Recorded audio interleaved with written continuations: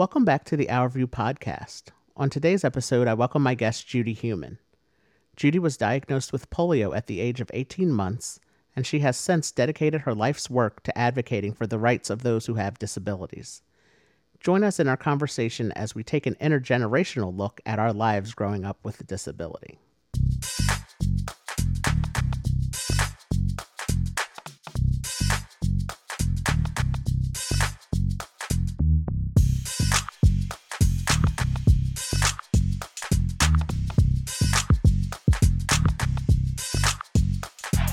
Thank you for joining me for this episode of the podcast, the Our View podcast.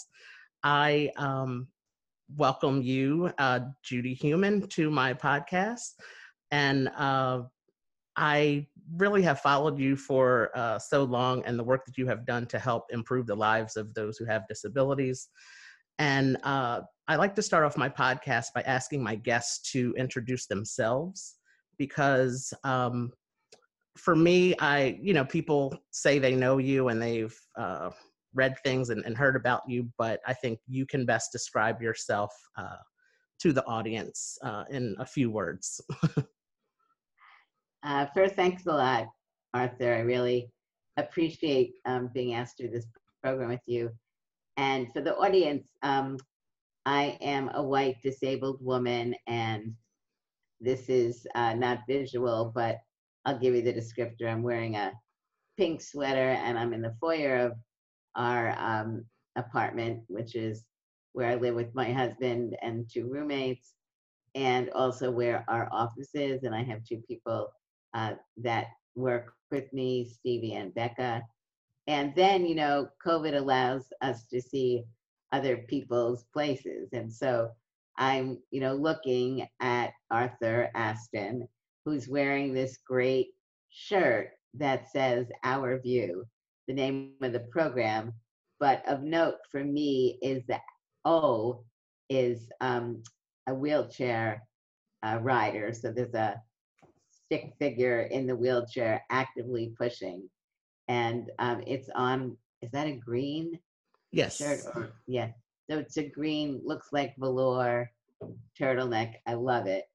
And behind him is a bookcase, and on the bookcase are two Black disabled dolls. I think one young girl and one young boy. And the boy is using crutches and braces. He's got a green top and sitting down. And the girl is sitting in a wheelchair. She's got, I think, big pigtails. And Yes. the wheelchair is a manual wheelchair.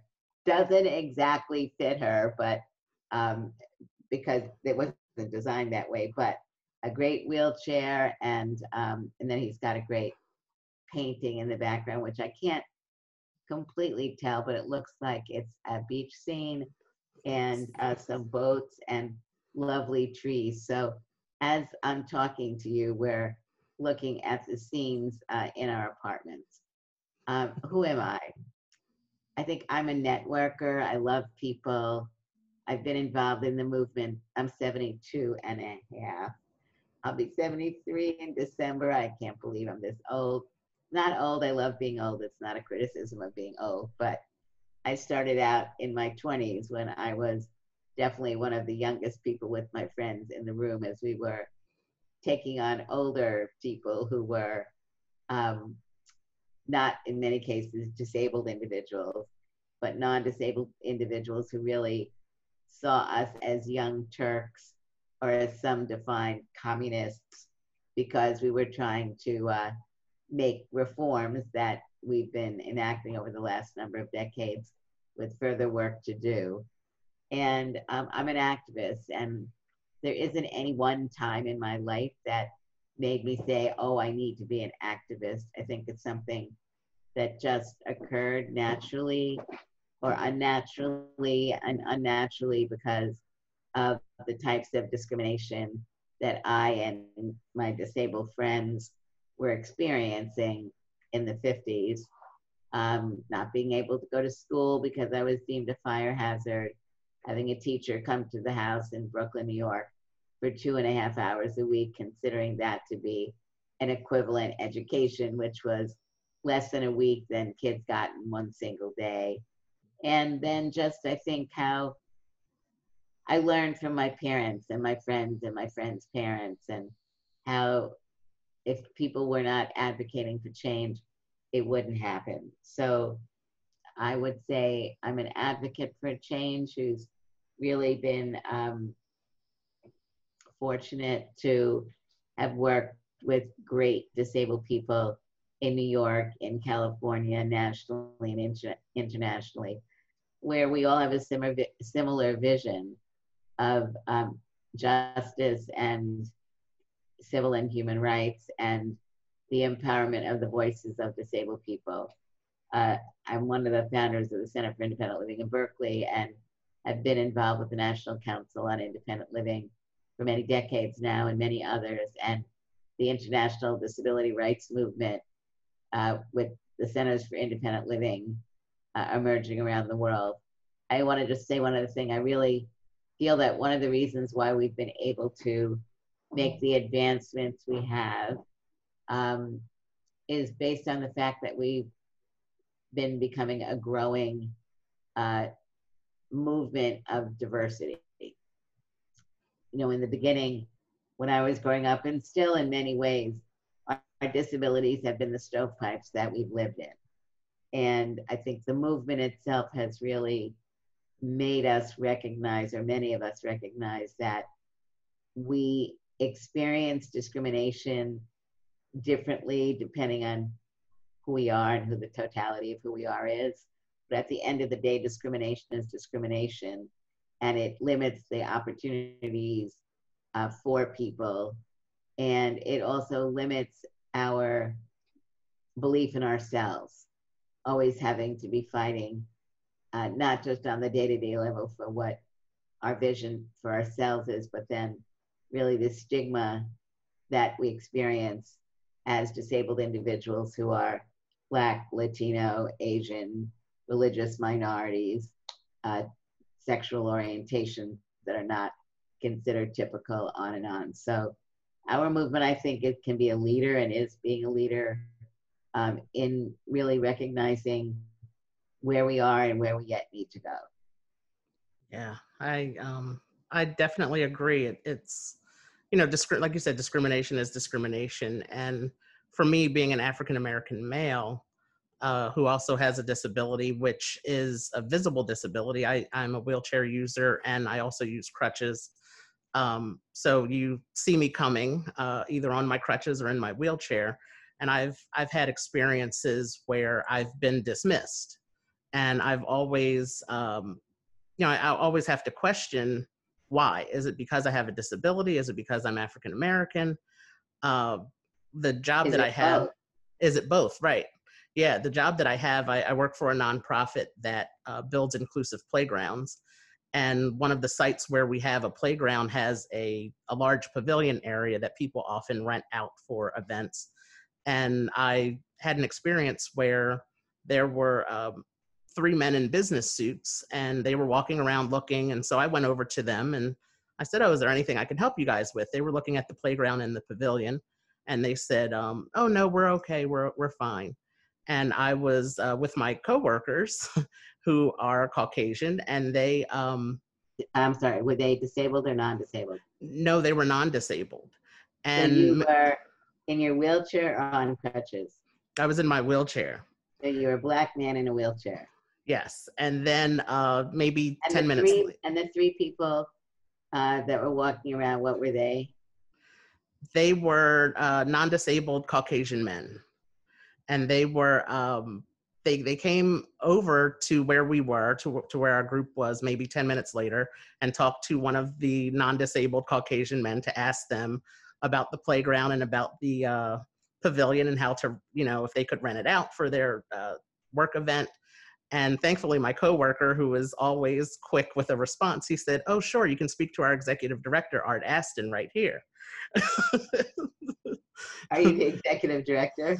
Yes. Yeah. So, yeah. So he, you know, he said, "Oh, sure. Yeah. You know, our executive director, Art Aston, he can help you out with that. You know, absolutely. No problem." And their faces were just like, "Oh no," like they, you know, they realized Um, but so they I do it. always do, yeah, I always have to think, is it because I'm disabled or because I'm Black, or like you said, is it because I'm both? Um, but yeah, being a part of the movement of attempting to create change in the world is something that I'm very passionate about as well. Um, One thing we talked briefly before we started recording. We had a discussion yesterday about the differences in our education experiences coming up. As you Yeah, mentioned, you had home instruction until you were in fourth grade, correct? that's correct. Yeah, and The middle of the fourth grade, and then I then went to you segregated classes, went to meaning segregated classes, right? only for disabled kids. Yeah. And my experience with school was completely, almost completely the opposite of that. I did an early intervention program through a local school here in New Jersey called Kingsway. Um, I believe I was 3 or 4 years old, and What year then were you born? I was born in 1981. And I was born in 1947.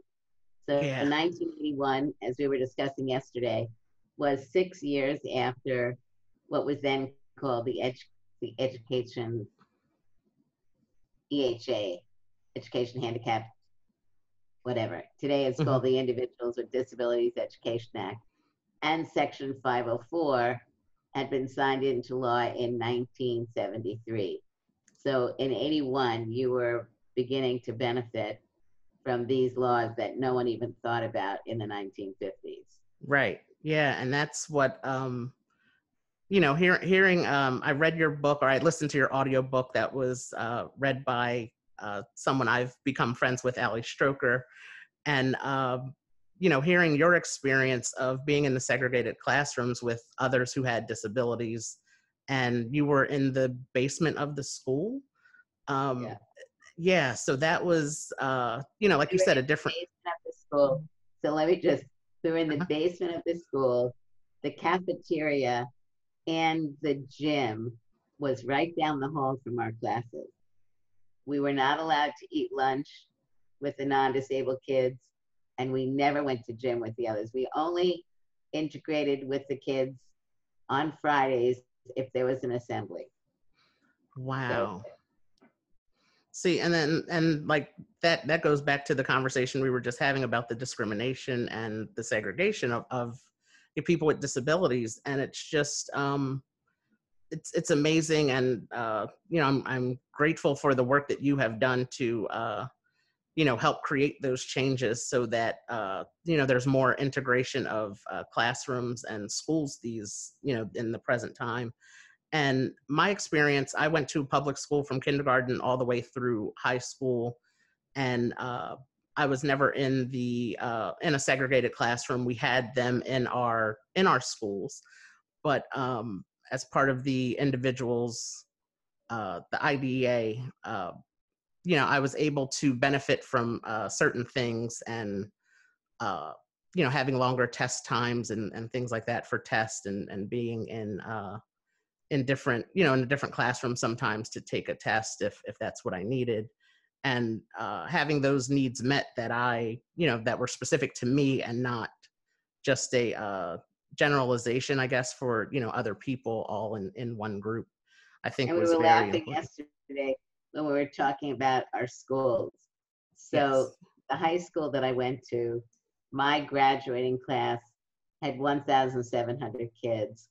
And your graduating class had how many? I think we were maybe 300 or 400 maybe.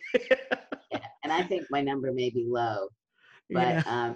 so, and you knew each other, right? From Yes. lived in the neighborhood and you Yes. went through elementary school together. That for me in New York was because none of the schools that I went to were in the neighborhood. So I went to one elementary school, and then the high school that I went to was nowhere near my house. Oh, So there was wow. no like socializing afterwards with the kids. But anyway, Yeah, yeah. see, and that's interesting as well. You mentioned in your book that you were the only the only child with a disability in your neighborhood. And how was that growing up with other kids who didn't have disabilities? Were you able to participate in a lot of their activities? Did they include you in things, or were you excluded? Yeah, so um, I'll answer and then you answer your experiences, Yes. because I think when we were talking yesterday about preparing for the program, it seemed really valuable that, we're intergenerational, right? You're much younger than I am. You're 39. I'm going to be 73. And so listening to these experiences, in my neighborhood, it was a middle class neighborhood in Brooklyn. And they were all small private homes, either attached or detached. And my parents had moved um, in, I guess, 1948. I was born in December of 47. And they moved to Brooklyn when I was 3 months old. And it was after the Second World War. And so there were a number of families who had recently moved in or had only been there a few years and had kids. And so it was kind of a close knit area. And there were numbers of families that were having children. So when I had polio, people knew my family and they knew me. And my mother was pregnant with my brother. She was 8 months pregnant when I had polio. So after being in and out of the hospital for a number of years, I was really a part of the neighborhood. And my neighbors were our friends. The kids played together. I played with them. I was in a Brownie troupe, which was up the block. I'm Jewish. There's a church up the block that had the Brownie troupe. And we played together, and we learned how to make accommodations. So I remember I wore braces at that point and used a wheelchair, which I still do. I don't wear braces anymore. And I remember my friends putting skates on my feet, and another friend, roller skating and pushing my wheelchair. And even did that once when they froze over we had little backyards, froze it over, and people were ice skating and put ice skates on my feet. Oh, wow. And we just, once, we just accommodated the Girl Scout Brownie games and things. And I would turn the rope because I didn't jump. But, I remember when I was younger, both with my family and my uncles and aunts and kids, and in that part of the neighborhood, we were just all friends. And my disability obviously affected things like the houses weren't accessible, and how I had to scream out, to call a friend out, or be lifted into the house, those things. But of course, that all started to slowly change as education was denying me what other kids were getting. And I think really at that point, it was beginning to why is this happening? And it was a gradual transition for me as I was getting older to start thinking about the fact that I was being treated differently because I used a wheelchair. Mm-hmm. And yeah. Yeah, for me, I grew up in a very small suburban town outside of Philadelphia in New Jersey, and very small town. My elementary school had 100, maybe 120 kids total from kindergarten through sixth grade. And we were all very close. And a majority of outside of school, I have a very large family. My dad is one of 10 children. My mom is one of 7. My maternal grandmother was one of 14. So I have a very large family. So a lot of my friends growing up, and even still to today, are my relatives, my cousins. Do they live in the same area? Yes. A lot of us are still in the same area, and outside of the pandemic, if they don't live inside in New Jersey, we travel to see each other in Maryland and California and everywhere. So we, so that was my experience of being, around friends and in my neighborhood and in my family. Like you said, of course, your disability was known and everybody knew it, but they made accommodations. I always went to the playground with them, and same thing with skating. I did have more mobility in my legs, so they actually put me on skates. Wow. Yeah, to do some roller skating. I do remember that, and I have pictures of that. One of the local organizations in my mom's old neighborhood, where they did like youth programs and things like that. They had a skating party every holiday season around Christmas.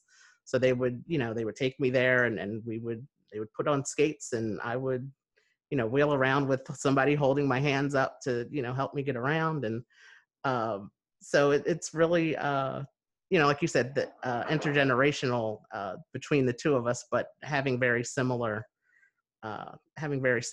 stories in that way, I think is really, really interesting. And my family, so we're Jewish, and my family's from Germany, and so both sets of grandparents died in the Holocaust. And my mother's father had no siblings, and my mother's mother, or my like grandmother, she had a sister, and her family died. So on my mother's side of the family, we have not that many relatives. My father's side of the family, more relatives, but not at all like your family, Yeah. with so many relatives. But family, I think, was very important. As you're talking about this, one thing I remember was that, like in Brownies and Girl Scouts, I never felt, different until there was a trip that was organized for the Girl Scouts to go on a bus that wasn't accessible to ice skate. And I remember not going of all of that. And so, things started to pop up when activities were, as kids were getting older, and people were doing different things, going on a bus, going on a train to get somewhere, and I couldn't do that. So, whereas when I was younger, we did everything together. As we got older, that started changing. Mhm. And camp, so I've also recently been in this documentary called Crip Camp on Netflix. And as Arthur said, I have a book that came out in February called Being Human: An Unrepentant Memoir of a Disability Rights Advocate, or Activist, sorry. So I think, for those of us like you and myself who had our disabilities when we were younger, we have different experiences than for people who acquired their disabilities in their teens or 20s or older. And I think that's, also an important issue when we look at our movement, that, you and I grew up, and I would say we had a pretty happy, healthy sense of who we were in the beginning. And as we got older, what was going on around us, people's views of our not being equal, not being able to contribute the same. But even there, that was somewhat changing, because, I went for the first 4 years of education, 3.5 years at home, and you were already in school at 3, and then you were in integrated classes at 5. So I think that's also important if you felt a part of that community. Yes. So for me, when did you start feeling that your disability was resulting in people treating you differently? I can say very, very similar to what you said. As you got older and the activities changed, where I have no idea how or why I got interested. I don't know if it was I won't say peer pressure, but the excitement from my family. But I was very into um, like amusement parks and roller coasters and things like that. Um, so and there have been a few times where because it's easier for me to use my wheelchair in amusement parks and places of where I have to walk for long distances. Sure. Uh, there have been situations where I would go to get on a roller coaster, and I had been on maybe 3 other roller coasters in the same park, but the one attendant at that one ride would say, "Oh, you can't get on." And it's just like, what do you mean I can't get on? I was just on 3 other rides here, 3 other roller coasters. Oh, well, the rules say, if you have all these conditions, you can't get on if you have back issues, and they have the list there, uh, saying of medical conditions that shouldn't ride this ride. So But spina bifida was not there. right, exactly. So that's when we would start trying to make a case for it, and I understood their concern. uh and at the same time, it's like, if I want to take that chance, and I think you should definitely let me take that chance, because that was and that's how I was raised with within my family. If you want to do it, you can do it, as long as you're not Right. as long No as you're such not thing as no. exactly. And and that was the other thing I wanted to go back to within my family. My family was so large, but I never realized that we very rarely talked about spina bifida and what it was, what it meant, how it really impacted me. It was just, this is Arthur, and this is who he is. This is Let what me he ask has. you a question about that, Mhm. because very much I think I had a similar experience. But we did talk, because my family was Jewish, your family is Black. Were race issues something that were discussed in your family more than like disability? Not really. Um, Okay. yeah, not really. And we lived in a very like integrated Neighbor. neighborhood. In my school, the schools I went to, we had all nationalities, religions, and all that kind of thing. So we really, at that time, I don't recall that we discussed it much. I remember back to the not talking about my disability. I was with one of my cousins who, on my mom's side, he is a few years younger than me, out of my cousins, and we were in our 20s, and we were out one night, and he said, well, he was like, can you tell me what spina bifida is? And I said, what do you mean? He said, well, what is it? He said, you never, we never talked about it. We know that's what you have, but he said, I just know you were my older cousin who drove a car. So it was, it was cool to me. And my mom would let me go places, but with you. But so that was interesting to me. So to have, back to the amusement park scene, to have somebody tell me that, you can't do something when all my life my family and friends have seen me doing things. And so that's when I really realized that it was like, wait a minute, people outside of my family don't see me the same as the people I interact with on a regular basis. So that was really um, really shocking to me. And then, of course, as I got older and into the working world, um, I noticed it as well. The difference in the way that people view you as being a person with a disability, and they assume your limitations without asking about them, and just making decisions for you where you can clearly, or where you're clearly capable of making them on your own. I think that was another really big thing for me as I got older, and started looking for jobs and applying for jobs. No, I was going to say, I think, stigma and people's perceptions of who we are and what we're able to do. God, your family is so big. It would be great to do a study on it. I'm not even joking, Yeah. because you were just Arthur. Um, and yet I suppose that, I mean, I was just Judy, but um, I did really want and need to discuss disability issues and what I was experiencing as I was getting older. And of course, I could talk to my family about it, but it wasn't the same.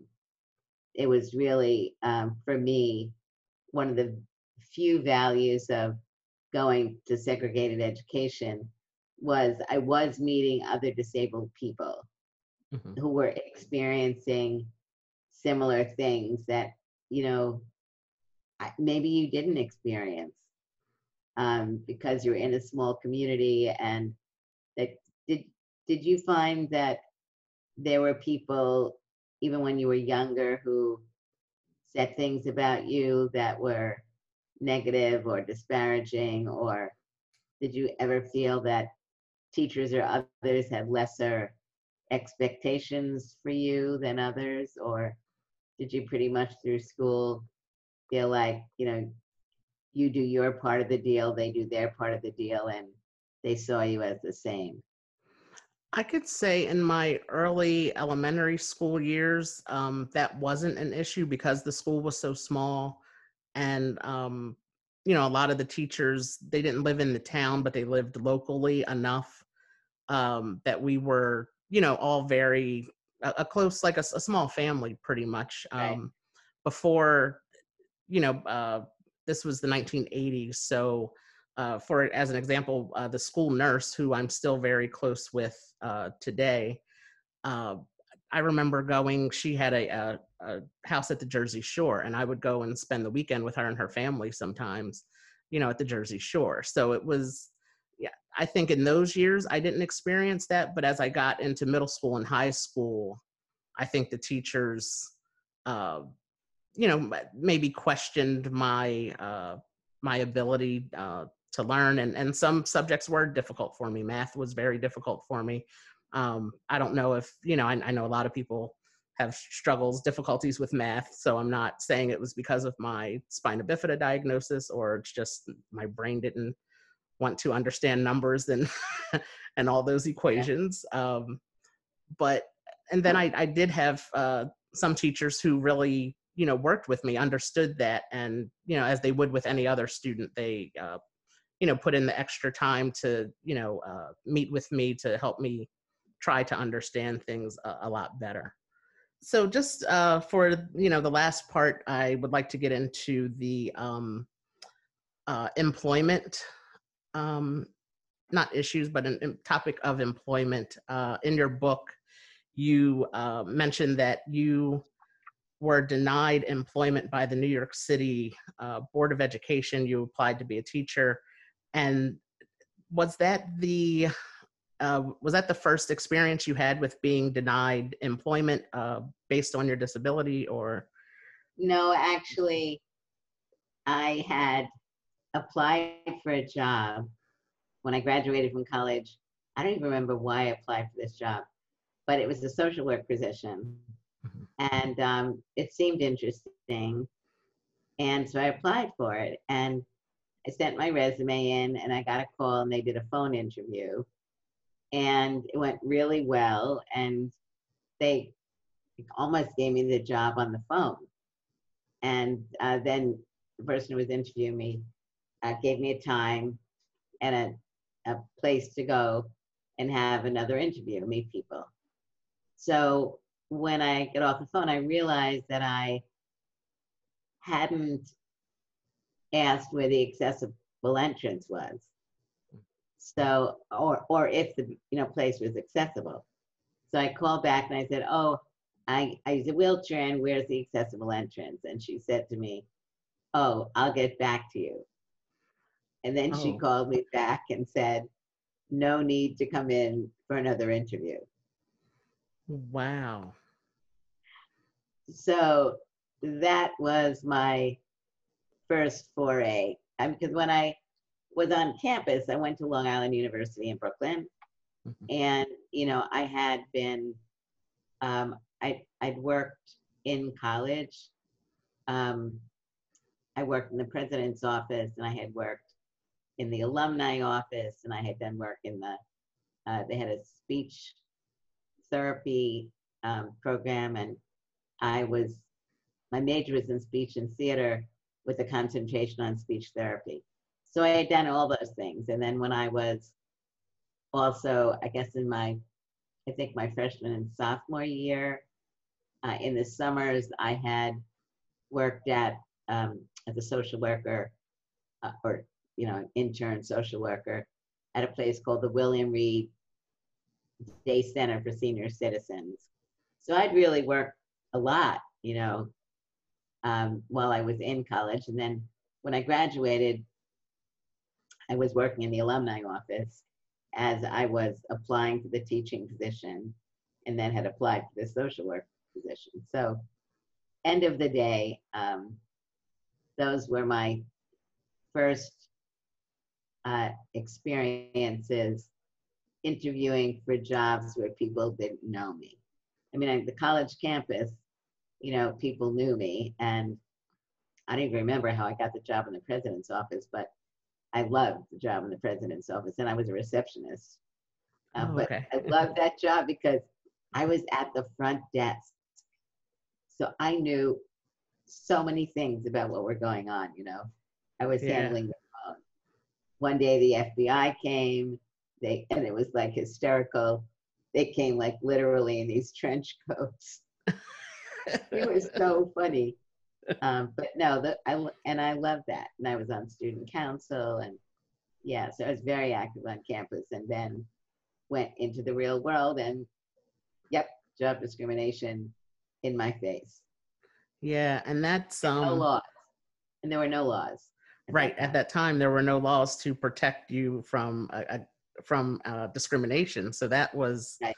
um, and I think that's what really struck me, because yeah, I was born in 1981, and as a child, I don't remember discrimination. But then with the Americans with Disabilities Act, I was old enough to be aware of what it meant, and the creation of it all.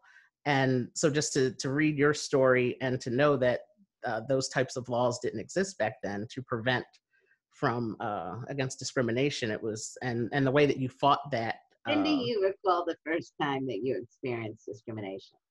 And we talked yesterday. One of the things we talked about was camp. Yes. One summer you went to a camp for disabled kids. I went to camps for disabled kids for many years. My experience was I loved going to these camps with disabled kids because I felt so comfortable. And your experience was different, right? Yes. So my experience, because as I mentioned earlier, all of my friends who I was around consistently as a child, they were all non-disabled children. So I didn't really have the experience of being around others who were like me, who looked like me, as far as using crutches, having spina bifida. I did belong to the local chapter of the Spina Bifida Association, and we went on, a few trips. I remember we went to, the zoo and the circus a few times, and How did small you feel outings. when you were with them? How did I feel with them? I felt really great because they looked like me, and we could talk about things. And this was when I was probably my preteen years or so, and uh, we could share experiences of surgeries and things that we had, and those types of things, and just how school was going, and what we didn't like or what we liked about school, and uh, just hearing similar stories. That was uh, really great for me, because I was able to relate to them on a different level than people who I was used to encountering, and having friendships with, who didn't have the disabilities. Um, so that was a good experience for me. I think my camp experience was very overwhelming for me because it was a larger number of children who had disabilities who were more their diagnoses were more severe than mine, where they needed more care from the camp counselors and nurses who were there. Like cerebral palsy. Cerebral palsy and other diagnoses. Yeah, that I wouldn't know the names of them at that time. But I noticed, like, for instance, they would need assistance with eating, and they would need assistance going to the restroom, and I couldn't relate to that because I wasn't that wasn't my experience. How old were you at that time? Oh, I was probably 11 or 12 or so, and it was a 2-week camp, and my parents, I didn't want to stay because I was so uncomfortable, and I felt like it wasn't for me, and I felt like, my space could be taken by someone else who, really needed that type of care. And I did end up going home after a week. I did. Wow. Yeah, so I did end up going home after a week, but my dad, he was like, "We're not, like, you're staying. You're staying here. You'll enjoy it. You'll get used to the routine, and it's just different for you. And stick it out. You can do it." And I just really, I really couldn't. And on top of that, I think, being that my circle of people were family members, it was really my first time being away from home too, for what was supposed to be a 2-week thing. So that was really overwhelming for me. And I guess I wouldn't know it at the time, but looking back, I would probably say a cause of anxiety for me. Because I was around people I didn't know, and it was supposed to be for 2 weeks, and I'm 2 hours from home. So all of that on top of everything just did not sit well with me at that at that time. Mm-hmm. But yeah, so it's really, and it was really interesting for me to have that experience, because it was something very new for me, and I didn't know at the time, I didn't know something like that existed, a camp for people who had disabilities. And as I got older, I knew that they were very common things. And then, of course, as you mentioned, watching your documentary a few months ago on Crip Camp on Netflix, yeah, that was very, very eye-opening for me to see that whole experience and how it went on for so long, for so many years. And just just a place where everybody could get together and congregate together with others who were like them is it's such a great thing. And now, as an adult, of course, I can see the importance of that, of being around people who are like you in the way of having disabilities. I mean, part of it is when you relate the fact that when you went on activities with the Spina Bifida Association, and were they like day trips? Yes.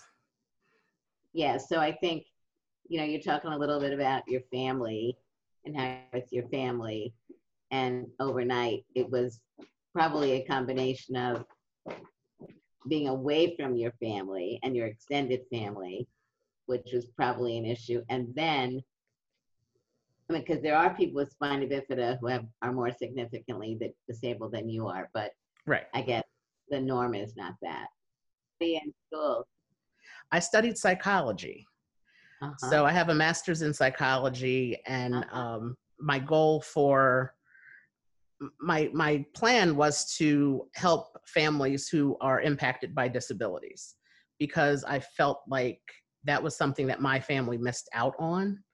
And I don't know if it was offered to my family, and my family turned it down, or if it just wasn't something that was brought up to my family. But as I grew up and got older and became an adult, I could definitely see the benefits of where counseling would have helped my family. I have an older sister who doesn't have a disability, and just seeing how, my parents had to, the challenge and, with siblings anyway, parents have to give more to others than, give more to some of their children than others. And mine was in the medical way because I had surgeries and recovery time. So a lot of time was spent with me. And I think having a counseling, a routine of counseling for family counseling, I think that would have been beneficial to my family. The issue I have with that, though, with majoring in psychology, is a lot of counseling has gone to in-home counseling or off-site. Yeah, virtual now, but even before that, it was you're going to the home to see the clients. And so with me being a wheelchair user and using crutches, that's fine if your house is one floor and I can, if you have one step, I can walk up a few steps. But if you're in an apartment building with no elevator, I can't quite do that. So are you doing counseling now online? I'm not. I've been so, I think, I guess the best word is to say fulfilled with the work that I'm doing with the nonprofit. I've worked with them as a volunteer starting in 2010, and then I became executive director in 2013. So we've been fundraising and working with the baseball league and getting that all up and running has been really rewarding. And I think I've definitely, found what I need to be doing for at least this time in my life. I mean, it also seems to me that while you're not doing counseling, you are. Yes. I mean, you're leading by example. And my presumption is you're talking with disabled kids and their families and analyzing what's going on and giving guidance and things of that nature. So your background in counseling, I'm sure, is nothing but helpful. Yes, I have definitely found it to be beneficial in the work that we do, and the interactions that I have with like you said, with the families has been really, it's been very beneficial to have the background of the psychology. Yeah. I really want to thank you for this discussion. Thank you. I think, for your audience, it's a little bit different probably than the one that you do, but I'm really glad that it's not just been a Q on your side and an A on my side, yes, but rather a discussion. Yes, I'm very grateful for both of our time to, as you said earlier, and to just make sure that this took place, and I appreciate this time, and we did. I really, yes, definitely. I really do like this format that we did, where it was a back and forth, a discussion, and so thank you so much, and enjoy the rest of your evening. And I think the audience learns about both of us and with other people that you interview, because you've got a really rich background. Mm-hmm. And maybe people know all about it, and I was just learning about it, but I think it also draws listeners in to hear so many facets of your life. Yes. How you grew up and where you are, and all the diversity, in your family and school and work. And so we will stay in touch, and I'm honored that you called me. Oh, and thank you so much. And you enjoy the rest of your evening, and we will be in touch. Thank you. Oh, thank you. Bye-bye, everybody. Bye. Thank you for listening to this episode of the Our View Podcast. Be sure to subscribe to the Our View Podcast on Anchor, Apple Podcast, or Spotify. New episodes will be released on the 15th and 30th of every month. Follow us on Facebook, Instagram, Twitter, and YouTube at Our View for Life. That's OURVIEW, 4 LIFE. Do you want to help change the tone of conversation among your family and friends? Head over to our website for some Our View merchandise. Our website is www.our-view.com/merchandise. For more information on Judy Heumann, be sure to follow her on Facebook at The Human Perspective with Judy Heumann, watch her Netflix documentary Crip Camp, and be sure to purchase her memoir Being Human. Human is spelled Heumann.